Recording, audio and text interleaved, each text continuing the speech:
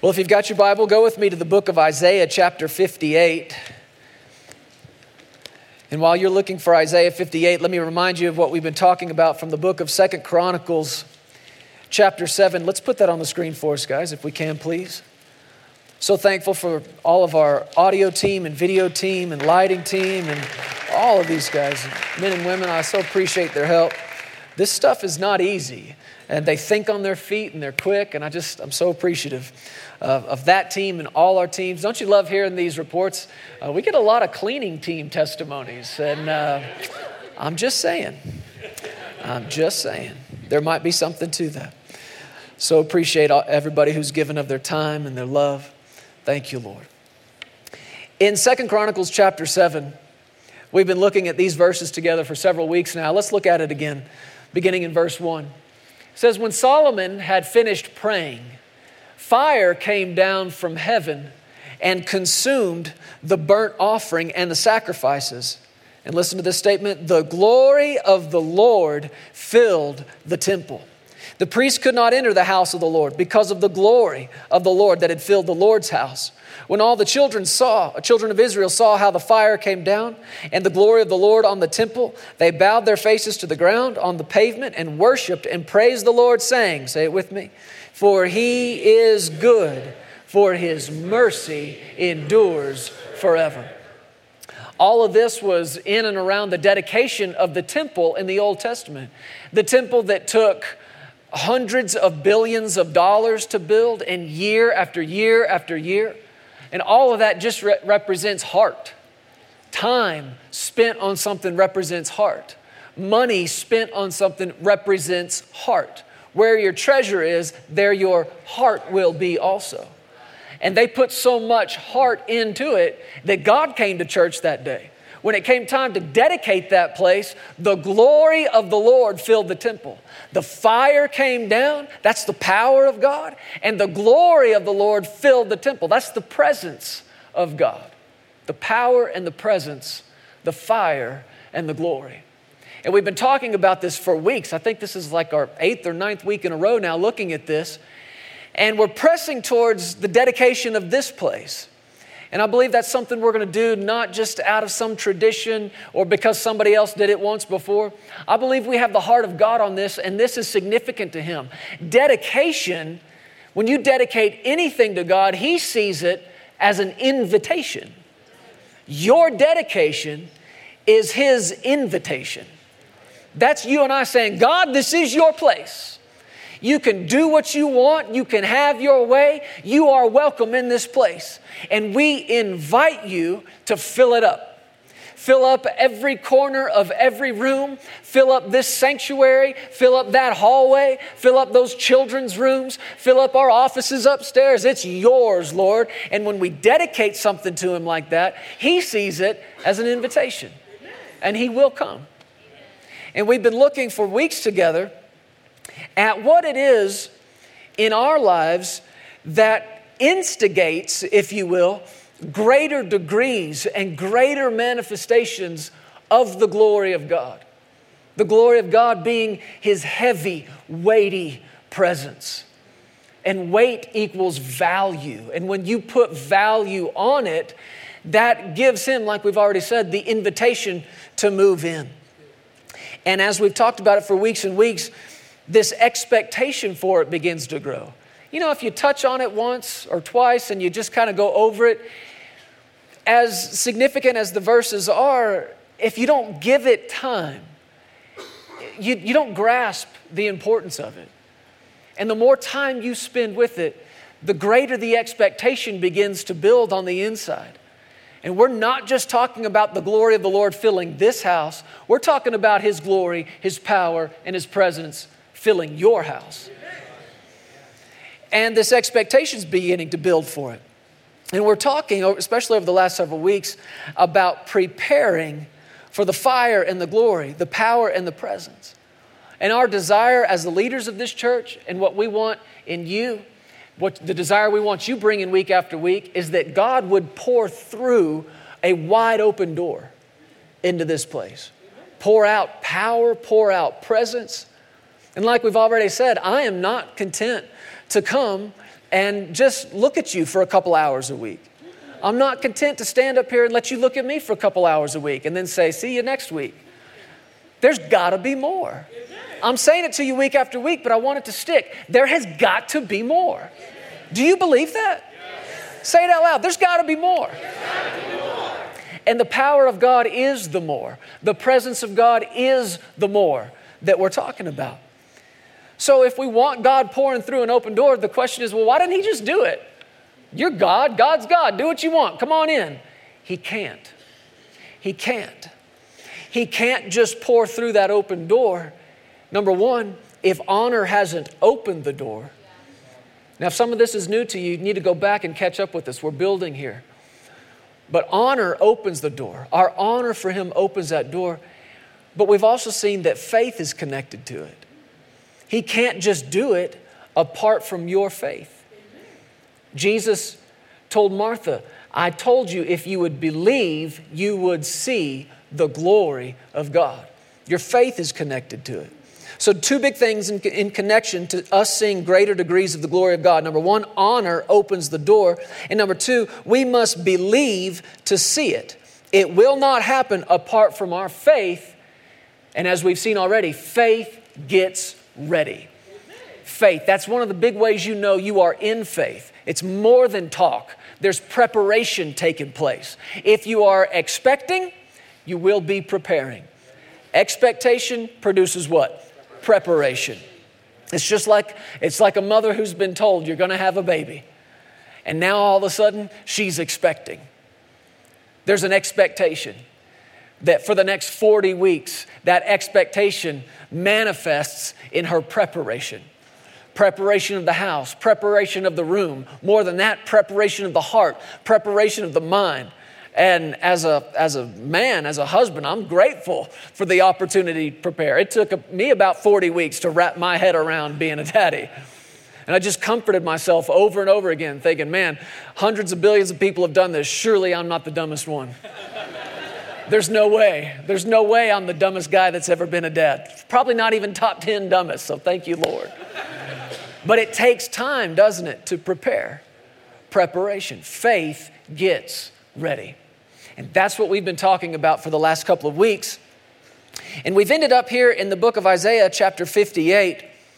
We talked about how prayer is preparation. I don't want to skip too fast past this. You remember we talked about Noah. And the word of the Lord came to Noah and said, flood's coming. And he responded to that word. And the Bible says in the book of Hebrews that by faith, he prepared an ark. When the Lord starts talking to you about the coming glory and building an expectation for it, it's a two-sided coin, if you will. On one side, when he says, get ready, that should spark some excitement in you. There should be a realization in you, man, something's coming. Something's coming. And you get excited about what's ahead of you. There's power in looking forward to it. Whatever it is, there's power in looking forward to it. You ever had vacation on the books? Maybe a few months out in the future? And all you have to do when the days are getting long and you're getting tired and getting worn out, you just remember, vacation cometh. And the power of looking forward to it goes to work on the inside of you, right? Birthday's coming, anniversary's coming. Whatever's out in front of you, there's power in looking forward to it. And in God, something's always coming. I don't care how far you are, or if this is the furthest you've ever been, the greatest you've ever seen, the best you've ever experienced. In God, there is more. In Him, something's always coming. And it's better, and it's greater, and it's higher, and it's the glory of God. Something's always coming. So when you get this word on the inside of you, get ready, get ready, get ready. There should be an excitement that builds, because why? What do you know? Something's coming. Something is coming. But there is a flip side to that coin. And when God says get ready, what's He mean? You ain't ready. In other words, I can't do this thing today. If I did, it would either hurt you or it would pass right by you for one reason: not ready. And I mentioned this to you a few weeks ago. I didn't get the time with it that I wanted to. But Sarah and I experienced this in such a profound way a number of years ago. I remember I was 36 and getting ready to turn 37 later that year. And the Lord spoke to me. And he said, Jeremy, I want you fit by 40. And that came out of the book of 2 Timothy chapter 2, where Paul, writing to Timothy, said, in a great house, there are vessels of gold and silver and wood and clay, some for honor, some for dishonor. If anyone cleanses himself of the latter, he'll be a vessel of honor, fit for the master's use, and prepared for every good work. What's prepared? Ready. Ready. Fit, prepared. Fit, in shape, right? And I know when the Lord said that to me, I had been working out at that time for months, harder than I ever had been before. Started this other thing and got really into it. So when he said that, that was the first thing on my mind. Oh, I got to keep working out. But then it took me not very long to realize and remember, when God talks to you about change, it's never from the outside in. It's always from the inside out. And so when he said, Jeremy, I want you fit by 40, and again, I was 36, almost 37, it caused this excitement to stir in me. Something's coming. Something's coming. He'd never dealt with me in those terms before. Something's coming. And whatever it was, I didn't know what it was. I had this 3.5 year window to get ready. And what I realized after I calmed down from the excitement, something's coming, something's coming. You realize, boy, you ain't ready. In other words, if he tried to do it then, it either would have been detrimental to us or we would have missed it altogether for one reason: weren't ready. So, went to work over the next several years. And initially, didn't know what that was, but we knew it was coming. But the more time went by, the more the church began to grow in our heart. And the more we could see it. And the more we started praying over it. And we started asking, Lord, where is it? Where is it, Lord? And we had come, most of you know the story, we'd come to Colorado years before that, years and years before that, thinking it's got to be here somewhere. And the Lord dealt with us way back then. Go home, it's not time. But when I was 38, so 2 years and some later, I guess, almost 39, all this about Colorado came up in our spirit again. And it was a 10-year-old dream that had kind of just gone back to sleep. And the first week of October that year, it came back up in our spirit. And by the 1st of November, between that week in October and the 1st of November, I turned 39. I think I've got this right. And we were up here looking. And by February of the next year, we had found this place, put an offer on it. By April, May, it was ours. We closed on it. And the first day I stood in this pulpit, in this room to minister, I was just days away from 40 years old. We didn't see what it was those years before. But what he was saying is, get ready. Get ready, get ready, get ready. Oh, that's exciting, Lord. Yes, but it also means what? You ain't ready. Prepare. Faith gets ready. So, are you expecting something in your life? Are you expecting whatever it is, materially, financially, naturally, but more important than that, spiritually? The outpouring of the glory of God in your house. Well, what are you doing to get ready for that? Because that's what faith does. And we've seen in Scripture how prayer is a part of our spiritual preparation. We ended up here in Isaiah 58 talking about fasting. Yay! But this is a part of our preparation. So let's look at it again in verse 6. God's people had been fasting, but they'd been doing it all wrong. And it was frustrating them, and more than that, it was frustrating God. And he finally had to speak up through his prophet and talk to his people and clarify what fasting was supposed to look like, what the purpose of it was, what the result of it was. And he said in verse 6, this is God speaking through the prophet, "Is this not the fast that I have chosen? to loose the bonds of wickedness, to undo the heavy burdens, to let the oppressed go free, that you break every yoke? Is it not to share your bread with the hungry, that you bring to your house the poor who are cast out? When you see the naked, that you cover him and not hide yourself from your own flesh? Now we're going to read several verses, but I want you to look for two words in the verses we read. Two words. I want you to look for the word if. Everybody say if. If. And I want you to look for the word then. What two words are we looking for? If and then.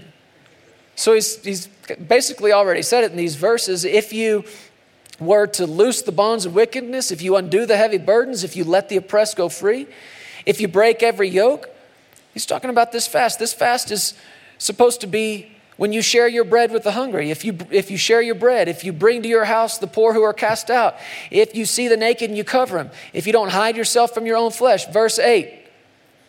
What's it say? Then your light shall break forth like the morning. I like this one. Your healing will spring forth speedily. Man, I like that. I like that so much. Quick miracles, quick healing. Believe in God, and it's happening quick in your body. Your healing is just springing forth speedily. He said, your righteousness will go before you. The glory of the Lord will be your rear guard. The glory's got your back, protecting you from behind. Verse 9, then you will call and the Lord will answer. You will cry and he will say, here I am. What's the next word? If you take away the yoke from your midst, and what is that yoke? The pointing of the finger, speaking wickedness. And we've talked a lot about this. No more of that. We're fasting that, right? Between now and dedication weekend, we're fasting it. And we're not picking it back up. This is not, man, I can't wait till this fast is over and I can start complaining again. I can start blaming again. I can start criticizing again. No. Some things you fast for a little while, then you go back. Some things you fast till they go away forever. And this is one of those things. If you take away the yoke from your midst, the pointing of the finger and speaking wickedness. If you extend your soul to the hungry and satisfy the afflicted soul, then, you see these words? Your light will dawn in the darkness. Your darkness will be as the noonday. Light will dawn in the darkness. Your darkness is like the noonday. What's he saying? He's saying the darkest it'll ever be in your life is like 12 noon. How dark is that? Not very dark, is it? The darkest it'll ever get. In darkness is confusion. In darkness is bumping around and bouncing around. And you don't know where you're going. You don't know what's making you trip. But he said, your light will break forth like the morning. Your darkness will be like the noonday. Never darker than noonday. I like the sound of this. This is knowing what to do all the time. This is seeing where to go all the time. The Lord, verse 11, will guide you continually. Will you ever be in the wrong place if God is always guiding you? Not once. Not once. He'll guide you continually and satisfy your soul in drought, strengthen your bones. You will be like a watered garden and like a spring of water whose waters do not fail.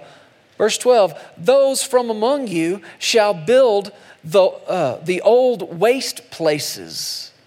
The old waste places. This is special to us. This place that you're sitting in, this beautiful sanctuary, just a year and some ago, a couple of years ago, it was a waste place. It was going to waste. It was run down. It needed love in a big way. And I won't tell you what they were growing upstairs, and I mean, all kinds of stuff going on in this place. It was abandoned. It was a waste place. But look what he said would happen. Those from among you would build up the waste places. That's taking something that's in ruins and going to waste and causing it to be beautiful again. Causing life to come into it again. Building it back up.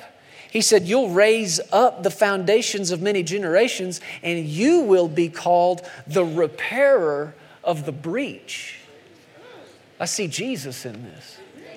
That's his assignment, to repair that breach between God and man. But that's our ministry too.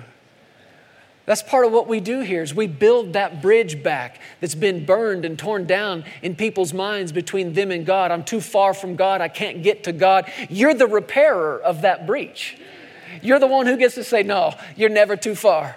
Come on, walk across this bridge. His name is Jesus. You can get right back to the Father.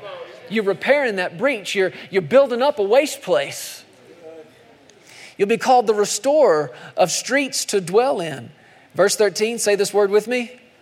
If you turn away your foot from the Sabbath, from doing your pleasure on my holy day, and call the Sabbath a delight, and the holy day of the Lord honorable, and shall honor him in not doing your own ways, nor finding your own pleasure, nor speaking your own words. Verse 14, Then you will delight yourself in the Lord, and I will cause you to ride on the high hills of the earth, feed you with the heritage of Jacob your father. This is my favorite line. The mouth of the Lord has spoken. What's he saying? End of story. That's the end of period. Now here's what I got to wondering this week. With all these if-then statements, if this, then that, what do these things have to do with each other? You go back and look at it. Every if is something you do. Every then is something God does. And every then that we looked at, from your light breaking forth, your healing springing forth, your darkness being the noonday, your bones being strong, your life being like a watered garden, him causing you to ride on the high places of the earth, all of this is God on display in your life. Every bit of it. Or in a word, it's the glory. And he talked about it, the glory of God will be your rear guard. It'll guard you from the back. This is protection. But what I'm trying to figure out is, what do these things have to do with each other? If you feed the hungry, if you clothe the naked, if you stop the pointing of the finger, if, then.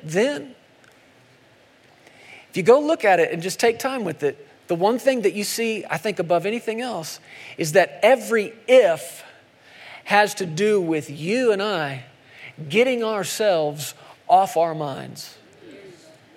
Every one of them. If you are feeding the hungry, your own hunger is not on your mind. Your own satisfaction is not on your mind. And you go through and look at every one of these ifs and every one of the thens. The ifs are about you getting yourself off your mind. The thens are about the glory on greater display in your life. We need to make this connection. Getting ourselves off our minds. Get me off my mind. Why? Because I can't get me off my mind. Sounds like a country song. I got to get me off my mind. And everything he went through in here, from feeding others to not pointing the finger, you extending your soul to the hungry, who are you thinking about? Somebody else. Here's a good one. Verse 13 again. If you turn away your foot from the Sabbath, from doing your pleasure on my holy day. If you go back and look through Scripture, the Sabbath is a big deal to God. Going all the way back to the book of Genesis. In Genesis, when God spoke and power and glory came out of his mouth, and it began to create. Every day, you remember what he said at the end of the day? God saw it and he said that it was good. Day 1, he saw it and said it was good. Day 2, saw it and said it was good. Day 3, day 4, it's good. It's good. Day 5, he said it's good. Day 6, he saw it and said it was good. But day 7, the day he rested, he didn't call it good. You want to know what he called it? Holy. Holy means separated. Everything else was good. This day's holy. And you see that in his attitude towards the Sabbath and towards rest. And faith is a rest. I mean, I wish I had time to unpack all that. But this is one of the big reasons he loves it. Faith is a rest. It's confidence. I've ceased from my own labors.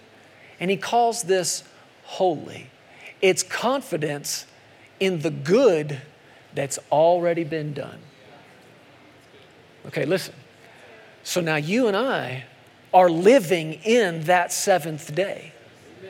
We're living in the day of grace, the day of rest, when all the good work has been accomplished.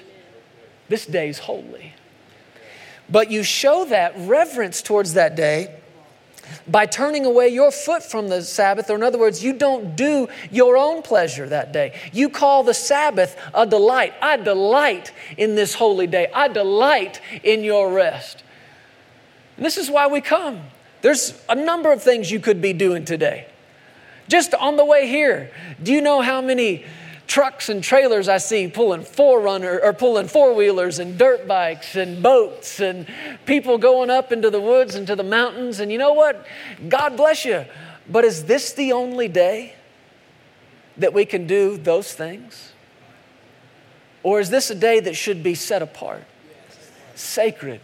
A day that he said, you don't do your own thing. From doing your own pleasure on my holy day. You call the Sabbath a delight, the holy day of the Lord honorable. You honor him. How do we honor him? Listen to these words. Not doing your own ways, not finding your own pleasure, not speaking your own words. And the result of that, you delight yourself in the Lord. He'll cause you to ride on the high hills of the earth, feed you with the heritage of Jacob. Go to the New Testament with me. We're going to make this clear. In the book of John, chapter 3. Get me off my mind.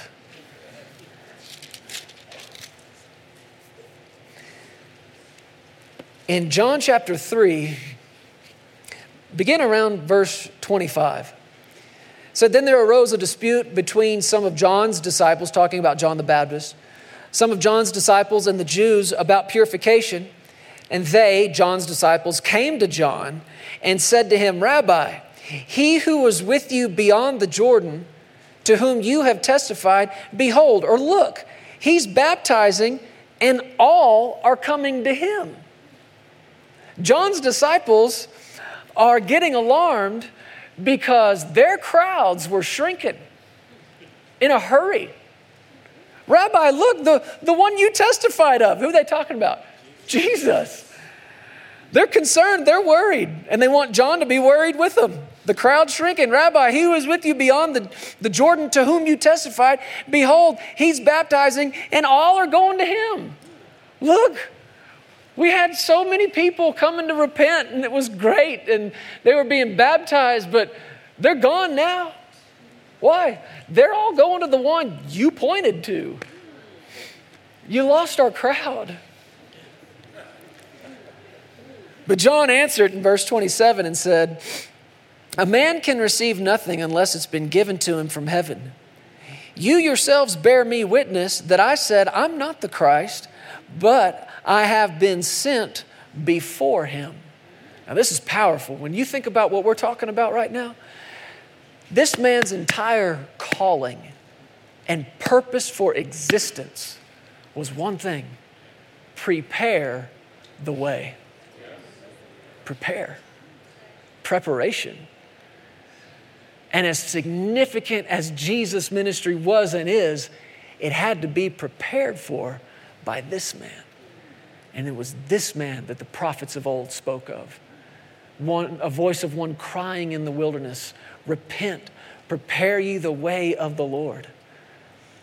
And he knew it. He knew his whole ministry was this preparation, was to get ready for Jesus.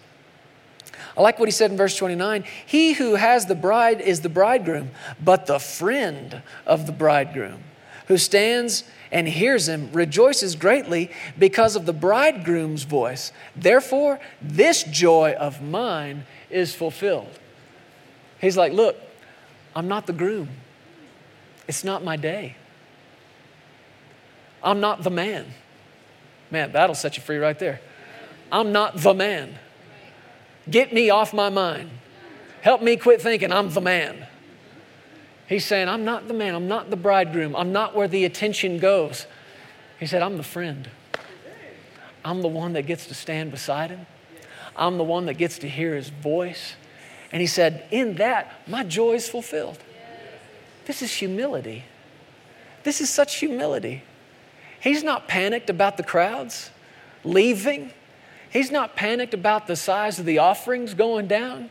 He's not worried about any of this. As a matter of fact, he says in verse 30, he must increase. I must decrease.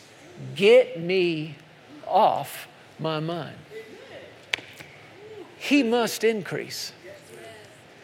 So when they came to John all panicked about the crowds leaving, John said, no, it has to be this way.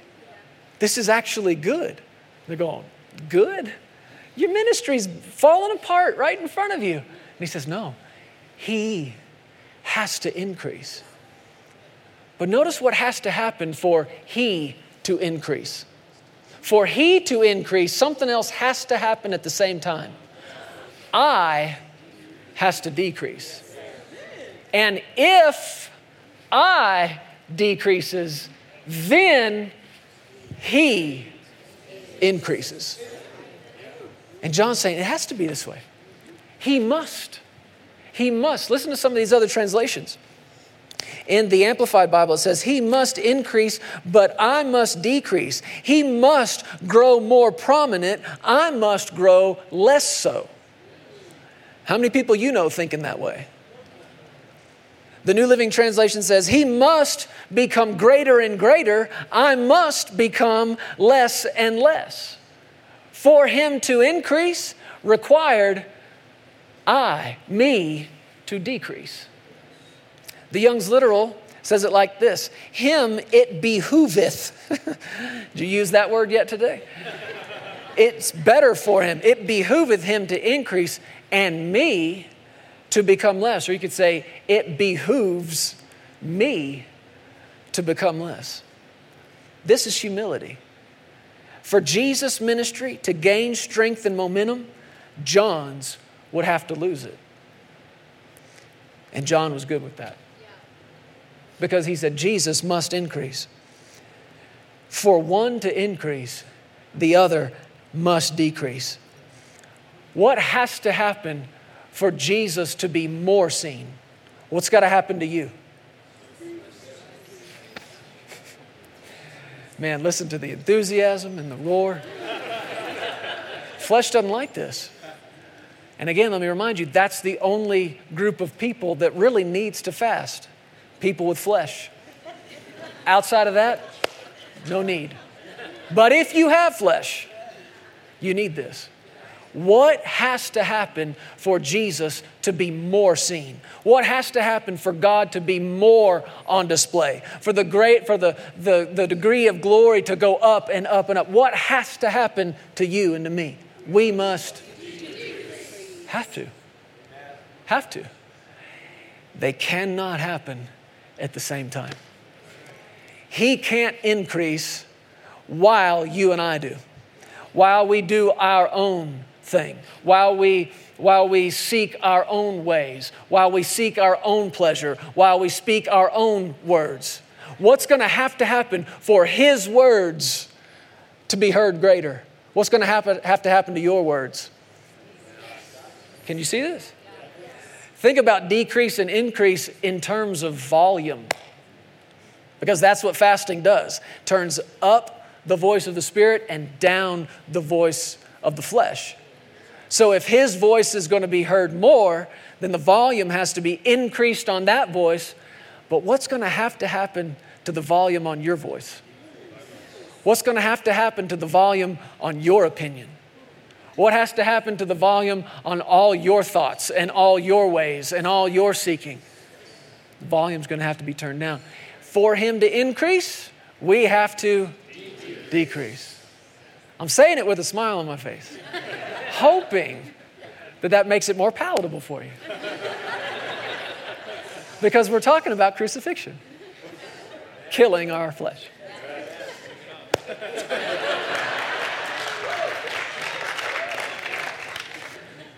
You'll never have an increase of Him and an increase of you at the same time. More of Him comes as the result of less of you. Less of your own ways, less of your own pleasure, less of your own words.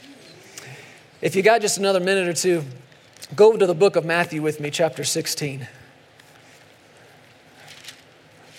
If you're out of time, you're welcome to leave. I don't want to keep you. If you've had all you can take, I understand. But in Matthew chapter 16, I love this. I want to begin reading in verse 13. Matthew 16:13. When Jesus came into the region of Caesarea Philippi, He asked His disciples, saying, "Who do men say that I, the Son of Man, am?" This was in the days, of course, before one could Google oneself. You had to find out, word of mouth from other people. Who do men say that I am? So here's the search result right here, verse 14. They said, some say John the Baptist, some Elijah, others Jeremiah, or one of the prophets. He said to them in verse 15, "But who do you say that I am?" That is the most important question that any man or woman has ever been asked or will ever be asked. Your eternity hangs on how you answer that question. Who do you say that Jesus is? All of eternity hangs on it. This is the most important, most weighty question that anybody has been or could ever be asked. Who do you say Jesus is? Because there are a lot of people even today answering the first question. Who do men say? Well, I've heard he's a good teacher, a lot of good morals, probably a prophet. Son of God? That's a stretch. Your eternity hangs on how you answer that question. Who do you say that I am? And man, you gotta love Peter. Simon Peter piped up and said, "You are the Christ, the Son of the living God." Don't you love it? Not one of anything. The. You are the Christ. You are the Son of the living God. And Jesus answered and said to him, "Blessed.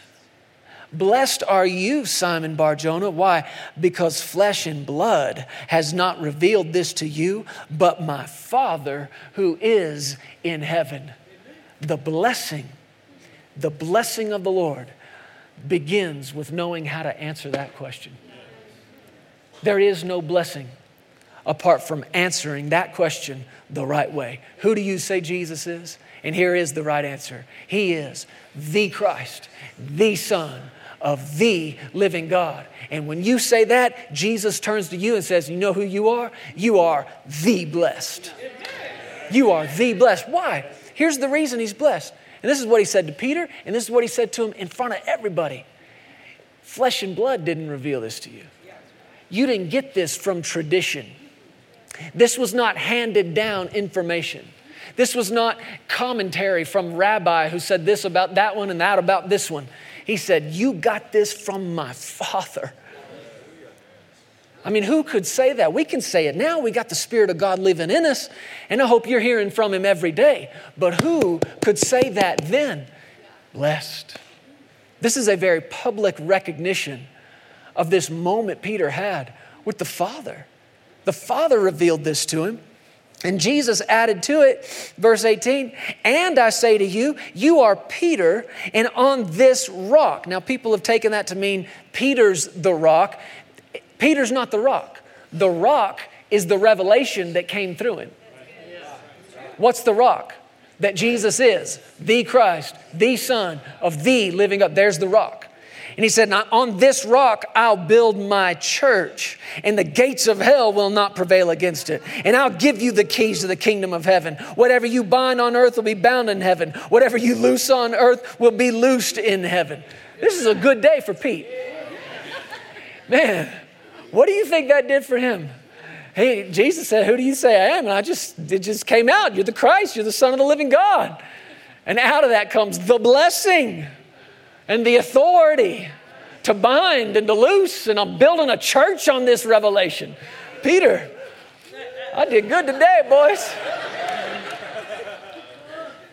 It says in verse 20, then he commanded his disciples that they should tell no one that he was Jesus the Christ. From that time, so starting right then, Jesus began to show his disciples that he must go to Jerusalem, suffer many things with the elders and chief priests and the scribes, and be killed and be raised the third day.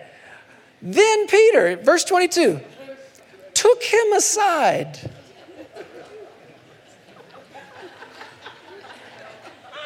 and began to rebuke him.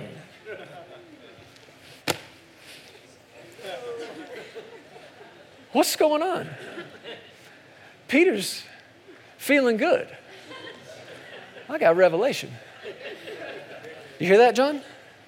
Revelation. Look it up. I heard from the Father. Yeah, he talks to me. We're tight. He talks to me. Revelation. Straight from the throne room. You understand? And not but a few verses later, what do you see happening? Peter pulling Jesus aside and rebuking him. Because Jesus had began to talk about what was in the days ahead. The persecution, the crucifixion, his death and his resurrection. And Peter, he hears from God. Takes it upon himself to say, Jesus, step into my office. I didn't want to say anything in front of the boys, but he began to rebuke him and correct him. And depending on what translation and different ones bear this out, what he said was, far be it from you, Lord. This will not happen to you. Other translations, and even in the original language, if you look it up, Peter said, pity thyself. One translation says, show thyself mercy. Be kind to who? Thyself. Thyself. One of the things you see, and that you must be watchful over, that when you get revelation and you see something in the Word or you see something in Jesus that not everybody sees, and it can happen, it will happen if you're hungry for it. But just because you got something that's from God doesn't mean every thought you think and every word you speak from that moment forward is from God. Peter's yielding to the Father in the morning and yielding to something else in the afternoon. And it's something to watch out for in our lives. We're talking about get me off my mind, right? It's pride, isn't it? This kind of pride's the worst. It's the most dangerous. That just because you heard one thing from God, you think everything you have to say is from God. And it manifests in somebody trying to take a place they've not been given. It shows up in them trying to take a place, a position higher than what they've been given. How many of you know Peter has not been given a place to rebuke Jesus? This is not the proper authority. And I want you to see how Jesus responded to it. Peter took him aside, began to rebuke him, saying, "Far be it from you, Lord. Don't think this way. Pity yourself. Be kind and merciful to yourself. This will not happen to you." But he turned, verse 23, and said to Peter, "Get behind me, Satan.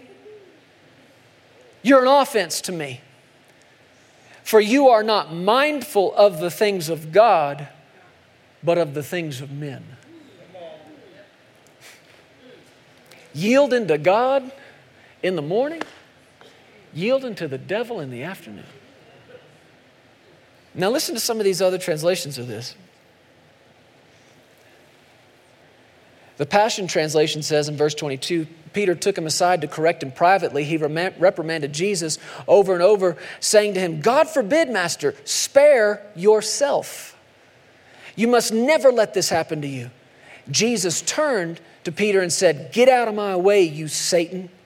You are a hindrance to me because your thoughts are only filled with man's viewpoints and not the ways of God."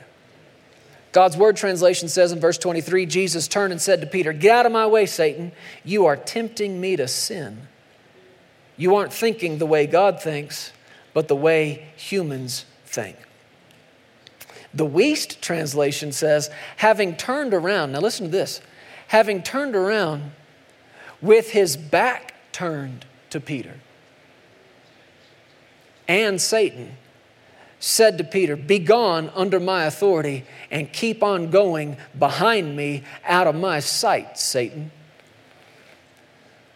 All this positioning is important. Jesus is talking to the disciples, beginning to explain to them. This is the first they've heard of his death. And Peter, with too much boldness, arrogance is what it is, pulls him aside, rebukes him and corrects him. So he's standing there talking to Jesus. Jesus, in response to Peter, turns his back to Peter and says what? "Get behind me, Satan." He physically demonstrated what he wanted to happen in the spirit. Get behind me, Satan. Now here's what's interesting. If you study the rest of this chapter in the Gospels, you never find an instance where Jesus came back to Peter and said, "Hey bro, I'm sorry. I really overreacted back there. I shouldn't have called you Satan. That was a little too much. My bad. I think my blood sugar's low and I'm just, not feeling myself." No apology, no backtracking, no retracting of what he said. What's that tell you? It was the right response. And you're thinking, what was so wrong about what he said? It's what Satan was saying. Get yourself on your mind.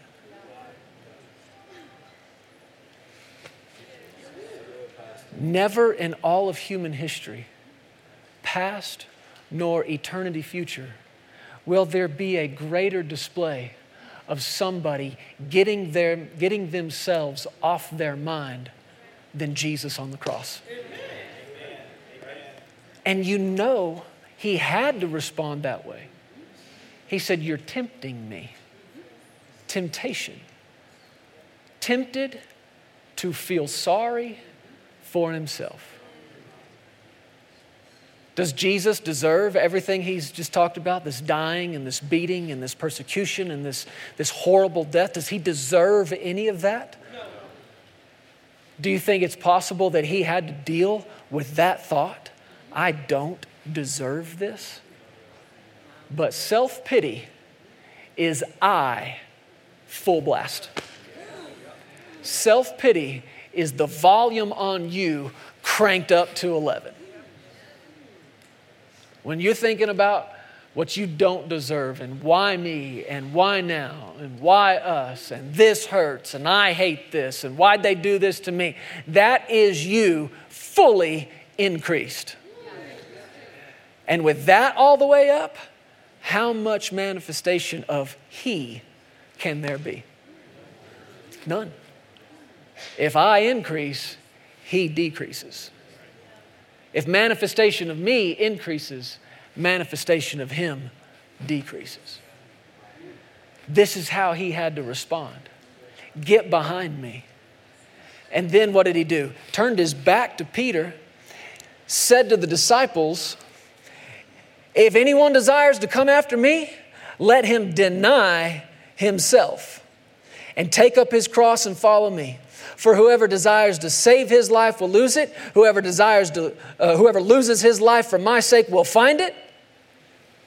Can you hear the way He's saying it? You want to go with me? We can't have any of this. You got to get yourself off your mind. I'm going. If you're coming, you got to do the same thing.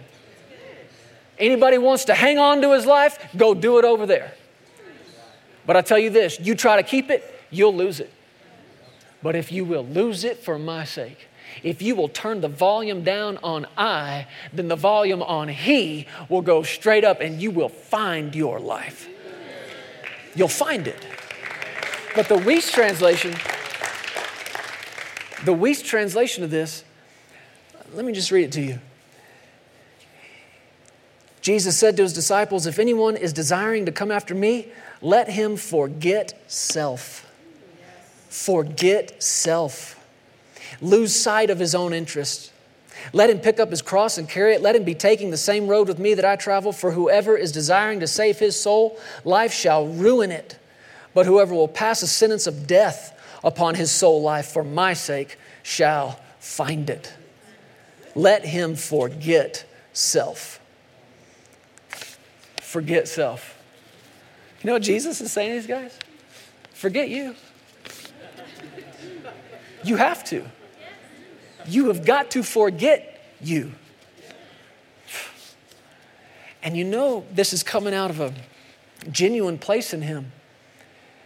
Because just a few chapters later in the book of Matthew, chapter 26, Jesus is going into the Garden of Gethsemane. And He takes with Him Peter, James, and John. And you remember what happened? He said, watch, right? Watch and pray. He said, I'm going to go over here and pray. And He went and He prayed. And He prayed a prayer that is so powerful that you can get you off your mind with this prayer. You can forget you with these words right here.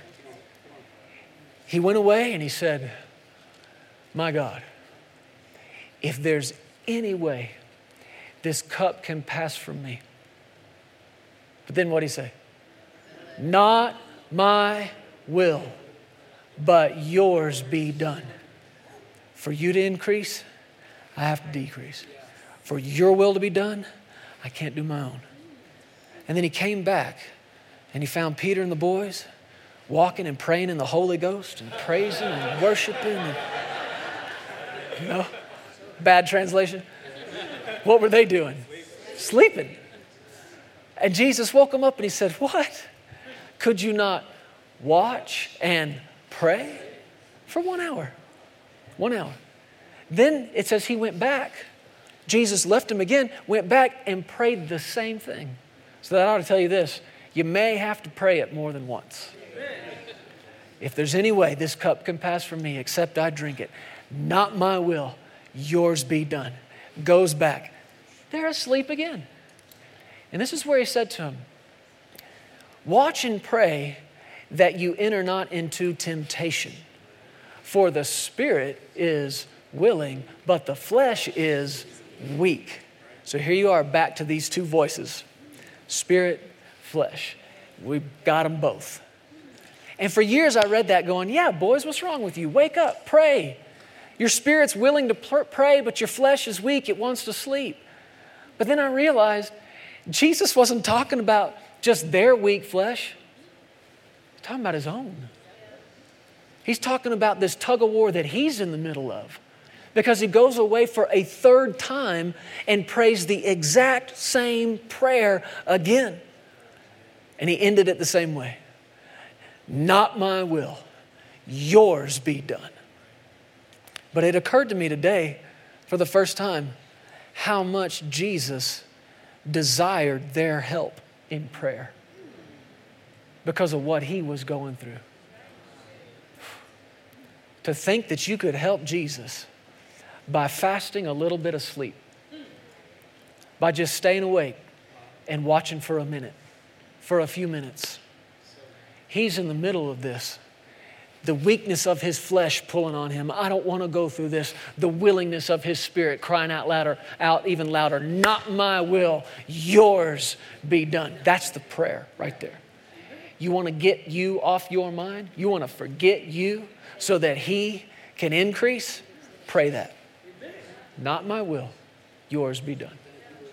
And you may have to pray it more than once. Why? Because you got the same weak flesh that all of us have. But you've also got the willingness of the Spirit of God on the inside of you. Willing to do his will. Willing to fulfill his will. Willing to feed the hungry. Willing to clothe the naked. Willing to not point the finger when you see a fault or a problem. Willing to build up the old waste places. Willing to be the repairer of the breach. Willing to not seek your own way. Do your own pleasure. Speak your own words. The Spirit of God in you is willing to do that, but you got to tap into that willingness. I think in our children's class this week, this is what they're learning. What do we call that message? Pump up the volume. And we told them, the flesh is talking and your spirit's talking. You get to decide who gets the mic. Now, they're both going to keep talking, but whoever you put the mic in front of, that's the one you hear the loudest. I could bring somebody up here and have you start talking, but I got a mic. And all I got to do is talk into the mic. And they can talk and talk and talk and talk and talk. But as long as I've got the mic, who are you hearing? That voice. And that's what Jesus is saying to us. Flesh is talking, spirit's talking. If you want the volume on the spirit to increase, what's going to happen? The volume on the flesh has to decrease. He must increase. He must. The glory must increase. The power and the presence must increase. But what has to happen so that it can? I have to decrease. Amen. Amen. Would you stand up with me? Thank you, Lord. Guys, go ahead and begin to play. Thank you, Father. Why don't you just close your eyes and say this out loud? He must increase. Say it like this. Jesus, I desire more than anything for an increase of you, of your power, of your presence, and your glory on display in my life. I desire you to increase. I desire to hear your words. I desire to know your thoughts. I desire to know your ways, to do your pleasure. But I know, for you to increase, I must decrease. So I pray this by faith. After your example, in your authority. And I say with boldness, not my will, but yours be done. Not my will, but yours be done. Say it again. Not my will, but yours be done. Oh, Father, we worship you with this today. Lord, we mean it. We desire it. Lord, these days just ahead of us, they're the glory days. These that we're in right now, these are the glory days. And there's a desire on the inside of each one of us, for greater degrees and greater manifestations of your glory in this house and in our houses. But we see now what it's going to take. And by your grace, by your help, we will turn down the voice of the flesh, turn up the voice of the Spirit. We will see, we will hear, we will know and understand, and do your good pleasure. Hallelujah. Thank you, Lord. Just thank the Lord for it. Thank you, Lord. Thank you, Lord. Thank you, Lord. Thank you, Lord. Thank you, Lord. These are answers right now. Family, these are answers for us. These are answers for us. These are answers. Thank you, Lord. And if you're bold enough, just ask the Lord to show you when you've been speaking your own and thinking your own and doing your own. Just like we put a guard over our mouth these last few weeks, put a guard over your heart and over your mind. Lord, help me to see when I've got myself on my mind, and get me off my mind. But you're going to have to replace it with Jesus. Eyes on Jesus. Thank you, Lord. Altar ministers, would you come to the front, please? Thank you, Father. Before you leave today, if there's anything that we can pray with you about. Sarah, did you have anything else? If there's anything we can pray with you about, come into agreement with you on, we would love to do that. That's what this ministry is for right here. If you're not born again, if you've never made Jesus the Lord of your life, you know what today is? It's the day of your salvation. This is the day where you get to begin all over again. And it's so simple. And these ministers here can lead you in that. If you've never been filled with the Holy Ghost and praying in other tongues, what's that? Come find out. You need that. Every believer needs that. It's like plugging into the power source, man. It's like putting batteries in the flashlight. It's like you have no power without it. You need that. And if you don't have that in your life, come get it before you leave today. Praise the Lord. Does this help anybody today? Say it out loud and say it like you mean it. Lord, get me off my mind. Amen. You believe that? Yeah. Glory to God. We love you. We're praying over you this week. We're declaring the blessing of the Lord over your life. And we say in Jesus' name, every day this week, you will be in the right place, at the right time, doing the right thing, with the right people. In Jesus' name, you are blessed. They're going to sing. We'll be dismissed. And we'll see you Tuesday for prayer.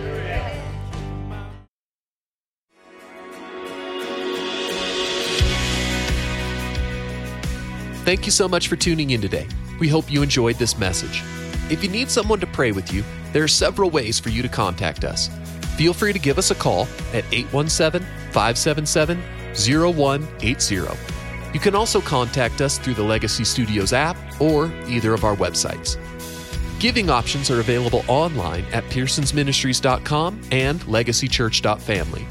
If you prefer, you can also text an offering. Simply text Legacy and any dollar amount to the number 28950 and follow the prompts. Be blessed today.